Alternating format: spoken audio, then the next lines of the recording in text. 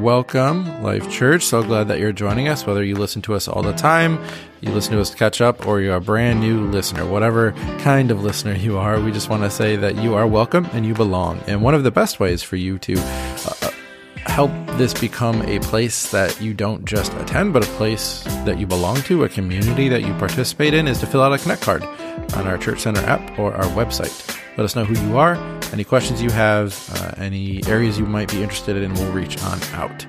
Also, while you're at our Church Center app or our website, I want to remind you this is an opportunity to support what God is doing in this church, the ways that He is moving His kingdom. You'll hear a bit more about that in the message today, but go ahead and take advantage of that opportunity. You can do it on the app or on the website. But you are about to hear a brand new series. This one we are calling Duel Citizen with an E. You'll hear about that in Pastor Jared's message as he kicks off the series and talks about the empire and the kingdom. Give that a listen, and I'll catch up with you in just a moment.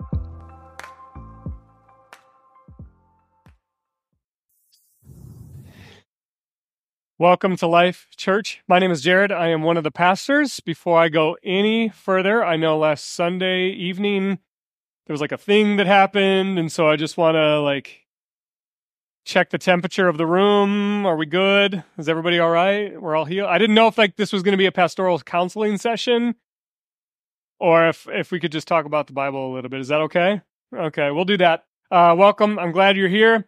If you are brand new and you've just checking us out, either in person or maybe you're online, or you've been watching online and you decided to come in person, we're so glad that you are here. We want you to experience belonging. And so the best way to do that is by filling out a Connect card.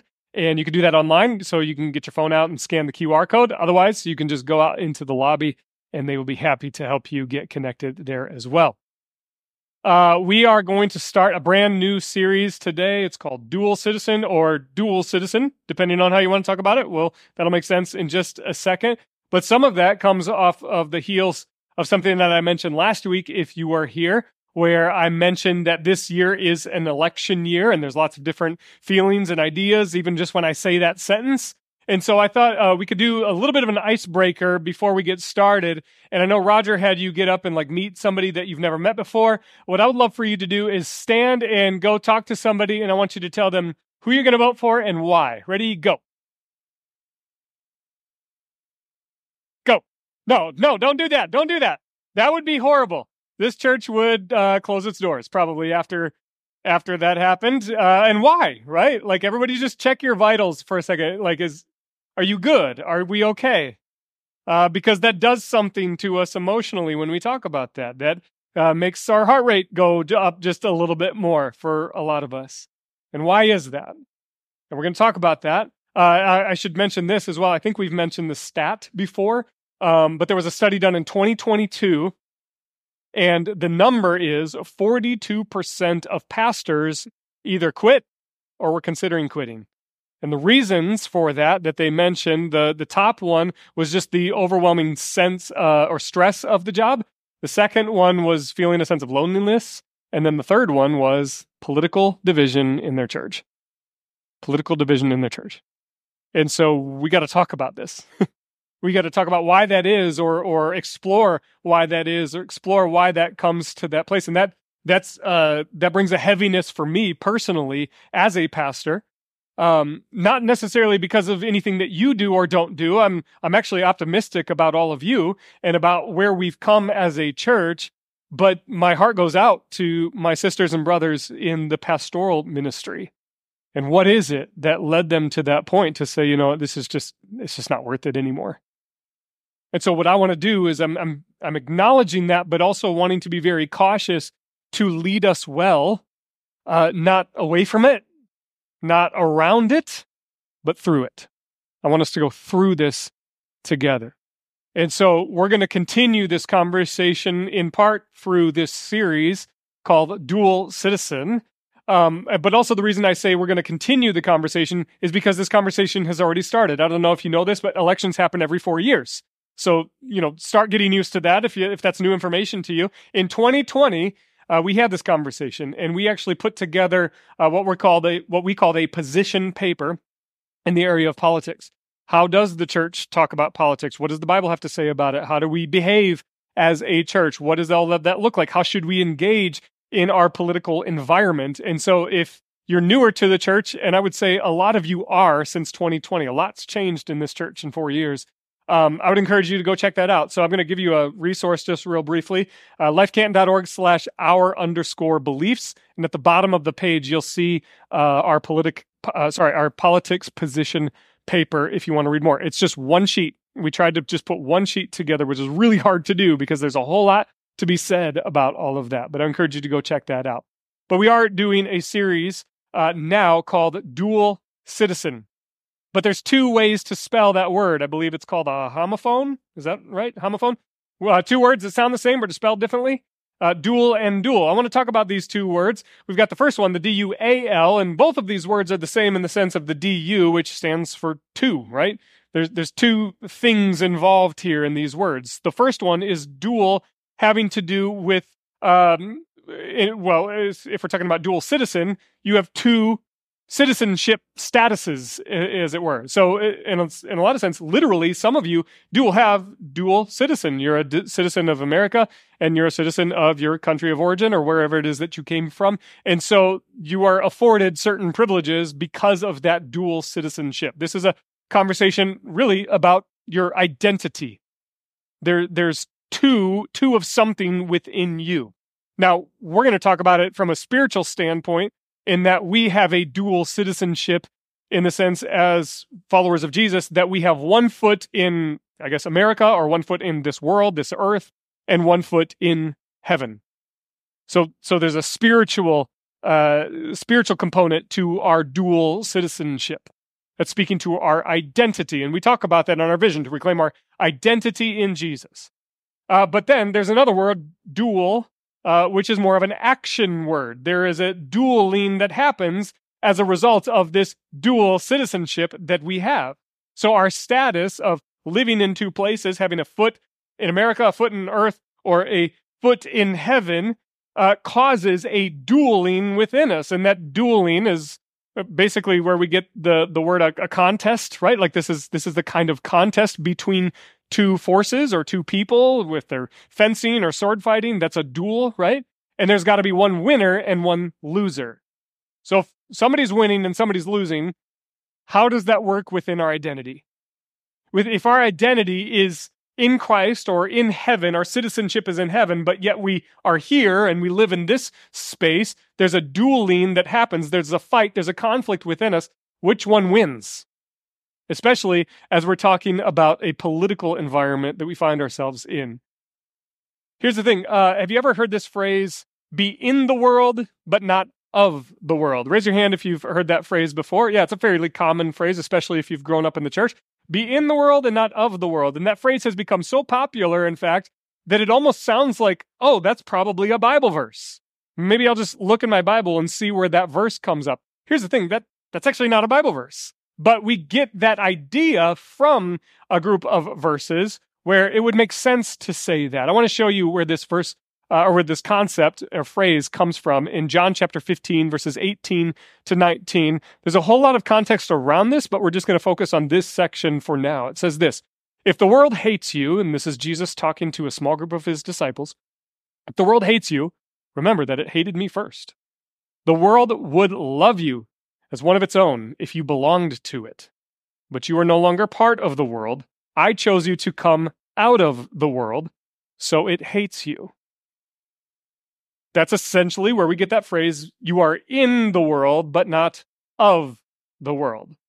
In the world, not of the world. That's not entirely what this is saying, but I can understand why we get that concept out of these verses.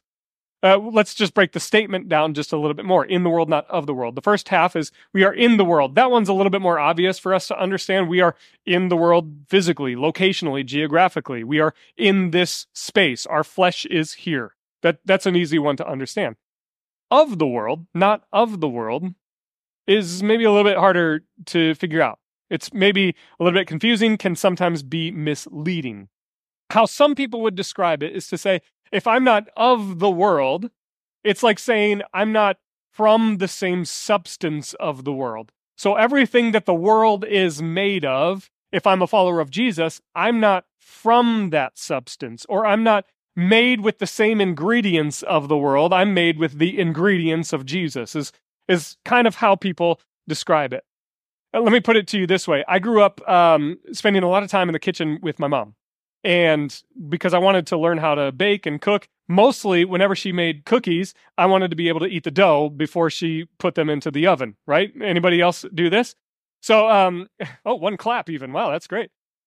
So the very first thing that I learned how to bake was chocolate chip cookies. I've made a lot of chocolate chip cookies in my day. I know what ingredients go in there. I've got the recipe memorized. I know what it takes to make a good chocolate chip cookie, and I know what it tastes like, and it is glorious, okay? Then I got introduced to a vegan chocolate chip cookie once. Now, easy for our vegan friends, okay? Man, there's no judgment. This is a safe place, okay? And vegan food and desserts have come a long way. I will be fair there. But, the very first vegan chocolate chip cookie I ever had was a different experience. It was a new experience. So I was being handed what looked like a chocolate chip cookie. And the person handing it to me said, "This is a chocolate chip cookie." And by all, means, it seemed to be that until I took a bite. It did not taste like the ingredients that are supposed to be in a chocolate chip cookie. If anything, it felt like somebody got a piece of cardboard out of a recycling bin and called it a chocolate chip cookie, right? These are not the same ingredients. One of these things is not like the other. These are very different. It did not taste the same. It was disgusting. Okay? I could tell the difference. When we're talking about being in the world, not of it, and when people say you're not of the world, if you're a follower of Jesus, the fact is that we are of the world. Right? Like we are of the same ingredients in the world. You and I, we have been raised in this world and formed by this world in such a way that you can't get out of that. Regardless if you've come to Christ or not, you have been formed by the world. The way in which you view the world, the lenses that you have been formed by the ingredients of the world. That's a reality. It's a fact. Now, some of you might say, no, Jared, I've grown up in church, I've read the Bible, and I've read 2 Corinthians 5:17, says if anybody is in Christ, they're a new creation, the old is gone, and the new has come. So there are these two separate worlds. No, now you're in Christ, so you are made with new ingredients. And I would say that's partly true. That's partly true. It's a process. And we tend to read those verses in very black and white. I am no longer my old creation. I am now my new creation. And so there is no more dueling within me. But that's just not true. I'm still surrounded by, influenced by, formed by my circumstances, my world that I live in. And so there is a dueling within me. I'm constantly thinking about how do I behave like Jesus? And what do I really want? What does my flesh desire? Even though I'm a new creation, the old is gone. Paul talks about it as a process. He even says this to the church in Philippi. He says, God, who began a good work in you, will complete it until the day of Christ Jesus. Which means you're not done yet. I'm not done yet. We are all in process. We are being recreated into something new. And we are saved, right? But we work out our salvation through fear and trembling. Which means there's a process, there's a dueling that is happening within us constantly. Our sin nature and our spirit nature are constantly dueling back and forth. So then, how do we talk about this in terms of a political atmosphere? How do we then behave as dual citizens? For the purpose of this message and kind of the rest of this series, I actually want to substitute out the word world and use a different word that I think is something that we as a church probably need to talk about a little bit more, and it's the word empire. Empire. I think it's helpful for us to understand how that actually impacts the role that you and I play as dual citizens. A foot in heaven, a foot in America, or a foot on earth. Let's talk about empire. And so I thought, what would be a good definition for empire to sort of succinctly put it together? And I wrote it down because I think most of the time when we think about empires, we think of ancient history. Like, that's, the Babylonian Empire, the Assyrian Empire, the Persian, the Roman Empire. And we think about past tense kinds of things.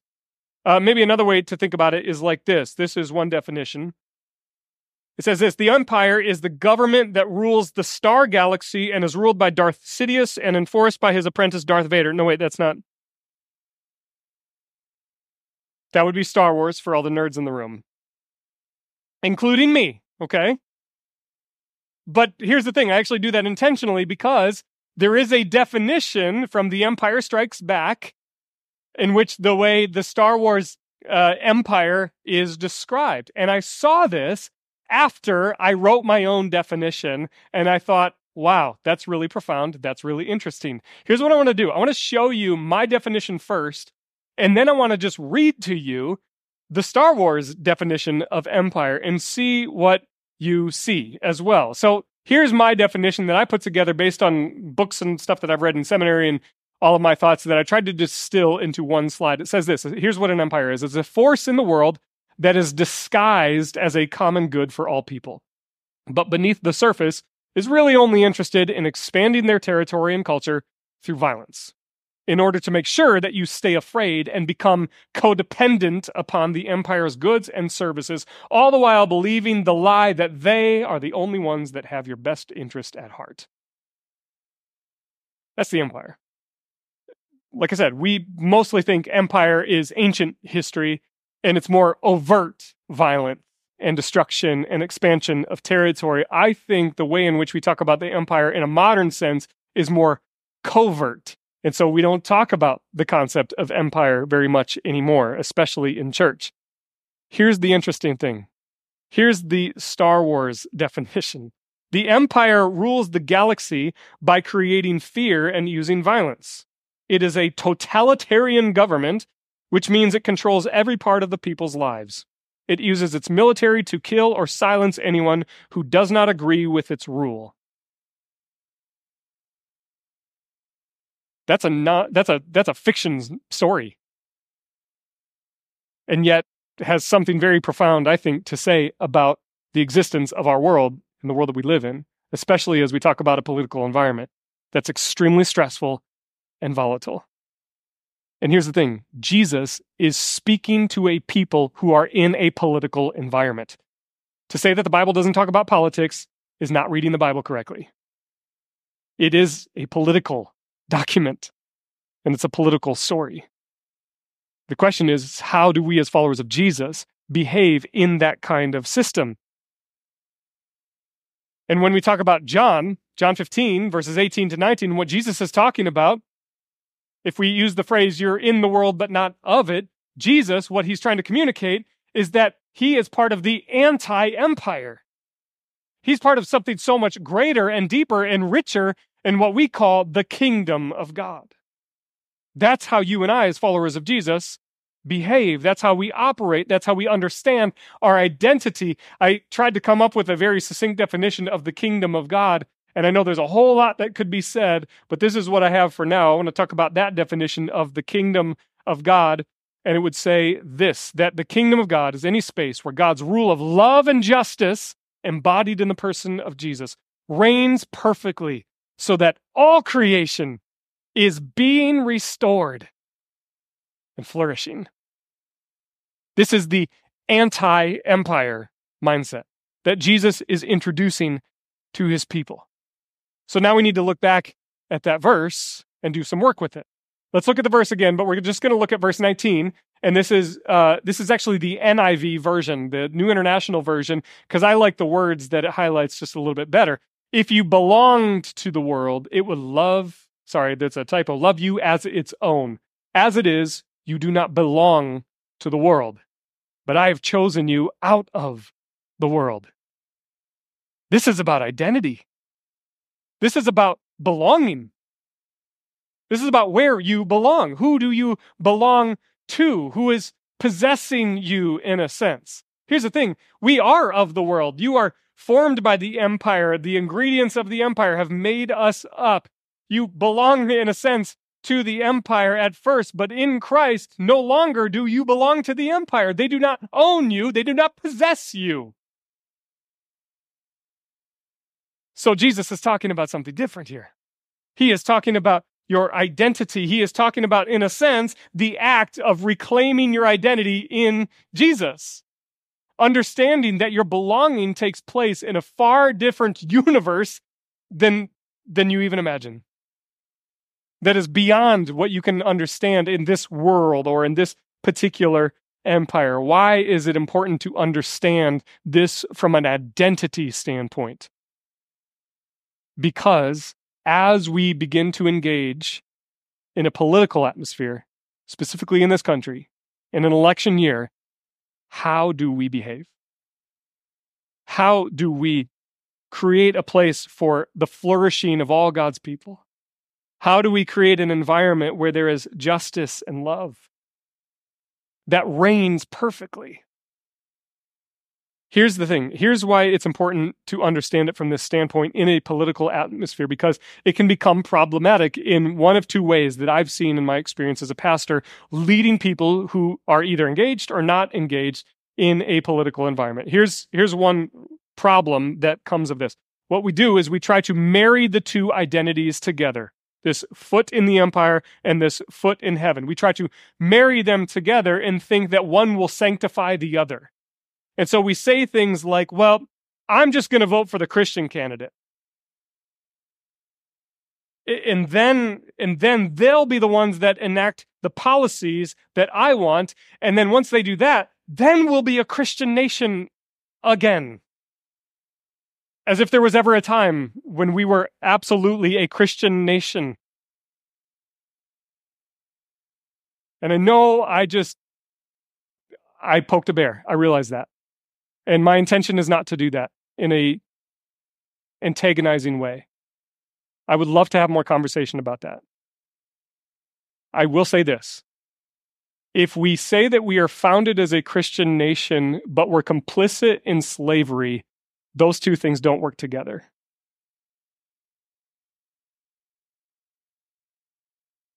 And if we stole and manipulated indigenous people for land and power, that's not compatible with the gospel. I understand that there are Christian values that were inherent to folks who were integral in the beginnings of this country. I understand that. But we have to have more complex and hard conversations about that, if we're going to be honest, and if we're going to move forward as a community that is multi-ethnic and multicultural. It's going to require some humility and learning each other's stories and embracing a difficult history. If we think that if we can just get the right candidate in office and that then we will be a Christian nation, the problem with that is that's still empire thinking. It's still expecting that the empire is ultimately responsible for being the delivery system to save us when it absolutely cannot save us. It can't and it won't. Only Jesus can do that. And only Jesus' resurrection is the power to restore us to who we were ultimately created to be. That's where we put our hope. And so we cannot be lured into this temptation thinking that the empire will do the saving. It can't. It won't. And here's the thing is sometimes the church is tempted into thinking, and this is the more covert operation, to thinking that if we can just be in a position of power and prestige and influence, then we can get done what we want to get done. Except Jesus says, take up your cross and follow me. Those who want to lead should serve. If you want to be the greatest, become the least and die to yourself and to your agenda. So again, that's dueling. How do we get those things to work together? What position do we take? Power or service and humility? Here's the other problem that comes up is the one of two problems is one, we think we can marry the two identities together. The second one is if we say, well, I'm in the world, but I'm not of the world. Well, then I'll just take myself out of the world. I'll just escape. I'll just run away. And I won't be involved in any way, shape, or form. And that way I can't contribute to any of the issues. because I will have stepped aside. But honestly, that's a position of privilege to even be able to walk away from the injustices and issues that our sisters and brothers face every single day. Can't walk away. Because then how do I align myself with the mission of Jesus to mourn with those who mourn and weep with those who weep? Running away isn't aligning myself with the mission of Jesus. We confront those issues, but we shift our expectation about what that looks like. And Jesus calls us in the Sermon on the Mount to be makers of peace, be peacemakers, not just peacekeepers through avoidance. You can't just run away and expect that it's hopefully all just going to work out in time. No, he actually calls us to action, which is why our vision is to bear the torch of Christ's justice and love. That's an action step that we are invited into, and not just invited into, but commanded as followers of Jesus. Here's the thing. I think it matters how we read the scriptures. And I specifically mean how we read it out loud. If I were to speak it out loud, I tend to put emphasis on certain words and phrases over others, and that actually creates theology in my brain and in my heart, whether I know it or not. I'll give you an example. Let's look at this verse. But I have chosen you out of the world. That's how I tend to read that. I have chosen you out of the world. But that kind of makes it feel like I'm plucking you out. I'm taking you out of the world, locationally, is what that feels like. Or out of the empire, or out of policy, or out of legislation, or whatever it is that we want to talk about if we're talking about politics. But what if I change the emphasis in the way that I read it? What if I read it this way? But I have chosen you out of the world. Does that do anything for you? If not, that's okay. Let me give an illustration. I grew up going to a public school, and at recess, we played kickball, dodgeball, all of those kinds of things. How many of you played kickball or any recess games? Yeah, and then you had to pick teams, right? And usually, the way in which that worked is there were captains chosen. Who were the captains? The popular kids. And I know this is going to come as a surprise to you, but I was not ever a captain. Because I was not a popular kid, okay? That's just the reality, and it's my own trauma that I have to work through. Anyway, the popular kids were chosen to be the captains, and oftentimes, because I wasn't friends with the popular kids, I was either the last picked on the team, or I wasn't picked at all. And you can imagine what that does to you emotionally as a kid and all of those kinds of things. But then there was one time where my friend was a little more of a popular kid, and he got to be captain for the day. And so he got to pick teams. Now was a wonderful, incredible opportunity because guess what? I got to be on his team. He didn't pick me first, but he didn't also pick me last. I was kind of like right there in the middle, and I thought, great, because I know him. He's my friend. We're good. I'm going to get on his team. I'm not going to have to deal with the feelings of being picked last or not being picked at all. It was a good feeling because I got to be on his team. Out of the kids available to him, he chose me. Do you see the connection? I have chosen you out of what was available to me. Not I have taken you out, not I have plucked you out. I have chosen you out of who was available to me. I picked you. I chose you. When you were the least likely, least qualified person for me to pick. He's talking to the disciples, and if you don't know the story, these guys are worthless, ragtag, like messy, dirty, politically divisive people who should have not been in a small group together, all right? Like you would not put these people in a small group if they were part of our church. There's going to be a whole lot of fights, and yet Jesus chose them. He chose them out of what was available to him. He didn't choose the elite. He didn't choose the most educated.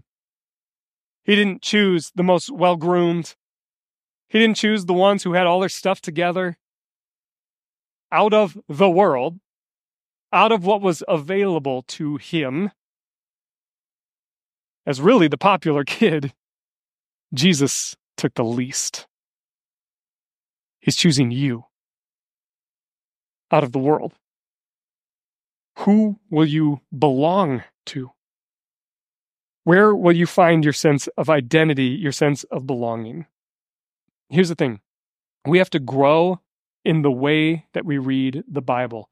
Some of the reason why I think we are so volatile in a political atmosphere, and specifically in churches, and why pastors want to quit, is because I think we don't know how to read the Bible. I'm not saying we don't know how to read. We know how to read. I think specifically as it relates to the Bible, we don't know how to read it. And this is a very weird thing for me to say, but I think that that's actually the Bible's fault. Here's what I mean by that. Don't run out too quickly.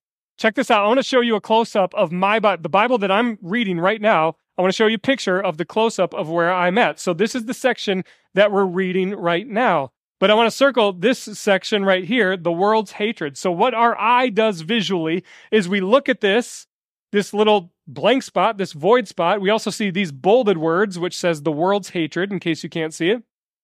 And what our eyes tell us is, oh, this is a new section. This is a new part where he's talking about something different. He's talking about something new. This is a new idea. This is a new concept. I need to start over from scratch. And what we do is we negate the thing that just came before it. And so we treat this section of verses all by itself without considering the grander story that is happening. And what happens is we miss the how we understand our identity and belonging, and then how we actually live that out. Let me show you the next picture. This is a close-up of verse 17 that comes immediately before verses 18 and 19. This is my command: love each other. And then we can talk about all of these other things. This is really hard to live out. There's a lot of dueling that goes on in here because we're struggling with, but I'm an American citizen, but I'm also a Christian. So what policies are important to me, and who should I vote for, and how do I understand this world, and what legislation is important? The only policy that Jesus ever gives his disciples is to love each other. That's it. That's it. Everything needs to be motivated through this means. Everything you do, everything you say, the way you engage in our local governments, in our national governments, everything you do needs to be rooted in love for your sister, love for your brother. Everything. That's his only policy. So then the question is how do we live that out? How do we live that out in a way that honors others? Because we are formed by the world. We are formed by an empire that says what matters to you individually is the only important thing in the world. That doesn't account for the each other part. Jesus is communal, and he's designing a new way to form community. It's incredibly important that we understand our identity in Jesus, the act of reclaiming our identity, because it takes work. We have to wrestle through what that means and how we engage with the world around us. We have to get this set first before we can talk about what that actually means practically. And that's what we're going to be doing for the next couple weeks. We're going to be talking about, okay, so we are citizens in this place. What's that going to look like day in and day out? Practically speaking, how do we engage in a very potentially divisive political atmosphere when all of us are coming from different stories, different backgrounds, different experiences? Here's the thing that we get from the New Testament in Paul. He's speaking to a church in Philippi that is absolutely dominated by the empire. It is a political scene, and he is trying to form that church to understand what it looks like to be a follower of Jesus in the midst of it. This is what he says to his church in the first part of his letter in chapter 1, verse 27. It says this: above all, you must live as citizens of heaven, conducting yourselves in a manner worthy of the good news about Christ. Then whether I come and see you again or only hear about you, I will know that you are standing together with one spirit and one purpose, fighting for the perfect peace of legislation. Nope. Fighting to get your person in office. Nope. Fighting together for the faith, which is the good news. And then in case they forgot, At any point throughout the letter, he reminds them again in chapter 3, verse 20. This is what he says, but we are, not just I am, but we are citizens of heaven where the Lord Jesus Christ lives. And we are eagerly waiting for him to return as our Savior. He lives now. There's a present tense to this, but there's also a future tense to what is happening. And then we get a look into the future from this vision from John of Patmos. He gives the revelation of Christ Jesus. It's the last book of your Bibles. In Revelation, this is what it says. All who are victorious will become pillars in the temple of my God, and they will never have to leave it. This is coming off of a conversation around persecution, by the way. And I will write on them the name of my God, identity.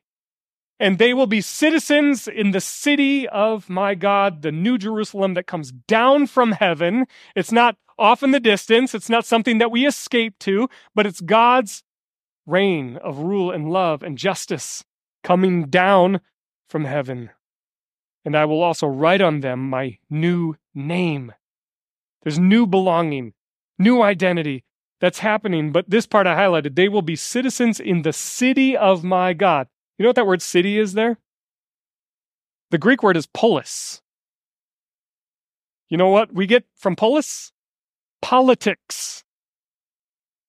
This is a political statement here. God is creating a new politic in the city of God, the New Jerusalem. It's not the actual Jerusalem, the physical Jerusalem that we understand. This is a metaphorical new understanding of this place where God's all-consuming love and goodness and joy and peace and hope reigns perfectly. It's a new city. It's a new politic where we get to live in complete harmony and unity and love. This is what God is establishing for us, for his people. And if that's the end, where do we start now? How do we conduct ourselves in a manner that is worthy of good news? We're going to be wrestling through that for the next couple weeks. But the first action is this. I want to give you this action step for today, just today. Not the rest of the week, but just today. Is to come to the table of belonging. What do I mean by that? Oftentimes throughout the New Testament, there are lots of times where Jesus or his disciples or the other apostles speak about a table. And if you can get people around a table to break bread together, man, you can do a lot. You could do a lot. Hospitality is so crucial to how a community behaves. But also Jesus gives a meal before he goes to be crucified. And he centers their understanding around this meal in a brand new way. And out of that, their action step is to love. And guess what? To forgive. Why would Jesus need to talk about forgiveness before going to the cross?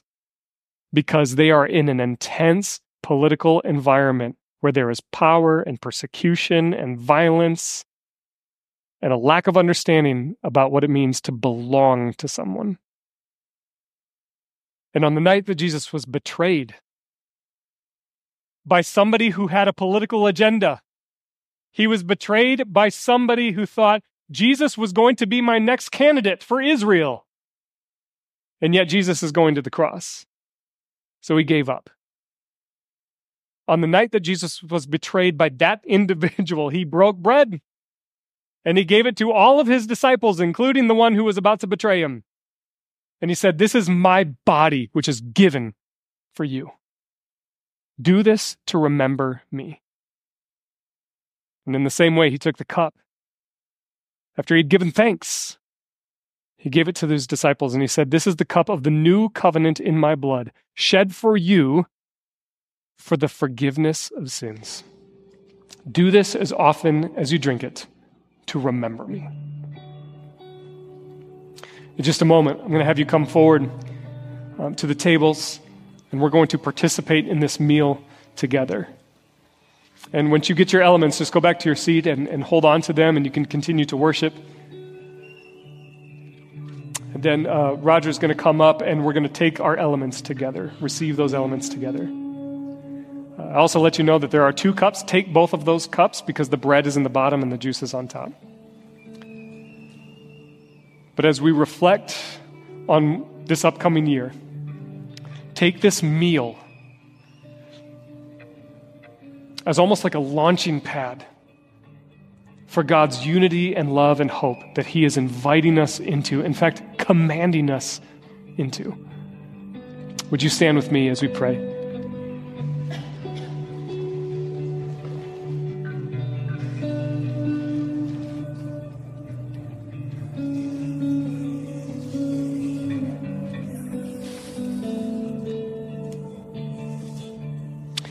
Father, I confess that my words are limited. And there are things that I said that have the potential to harm. And so forgive me where my misspeaking or missteps took place. I pray for your grace. I also pray for the things that I probably should have said or could have said but didn't. And so I pray for space and grace in this room to leave space for continued healing and clarity and understanding, because we are so imperfect and so broken, God. We need your Son, Jesus. We need your forgiveness. We need your love. And so as we participate in this meal now, I pray that we would have a very real sense of your nearness, your proximity to us. I pray that in Jesus' name.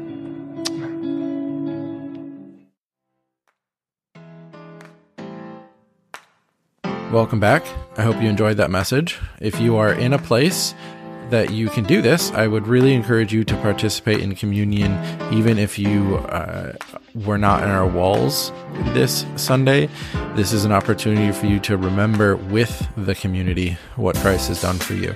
So I would encourage you to take some wine or juice and some bread, and to pause this to take communion and reflect on Christ's sacrifice, and then come back to it.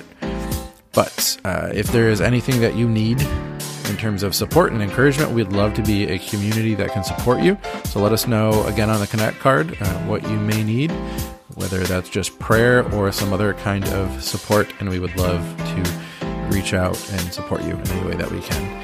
But I hope you have a blessed week. I hope that this message gave you something to think about this week in terms of your citizenship and your relationship to the empire. I hope you found it encouraging and challenging, and we hope that God moves in some amazing ways in your life this week. See you again real soon.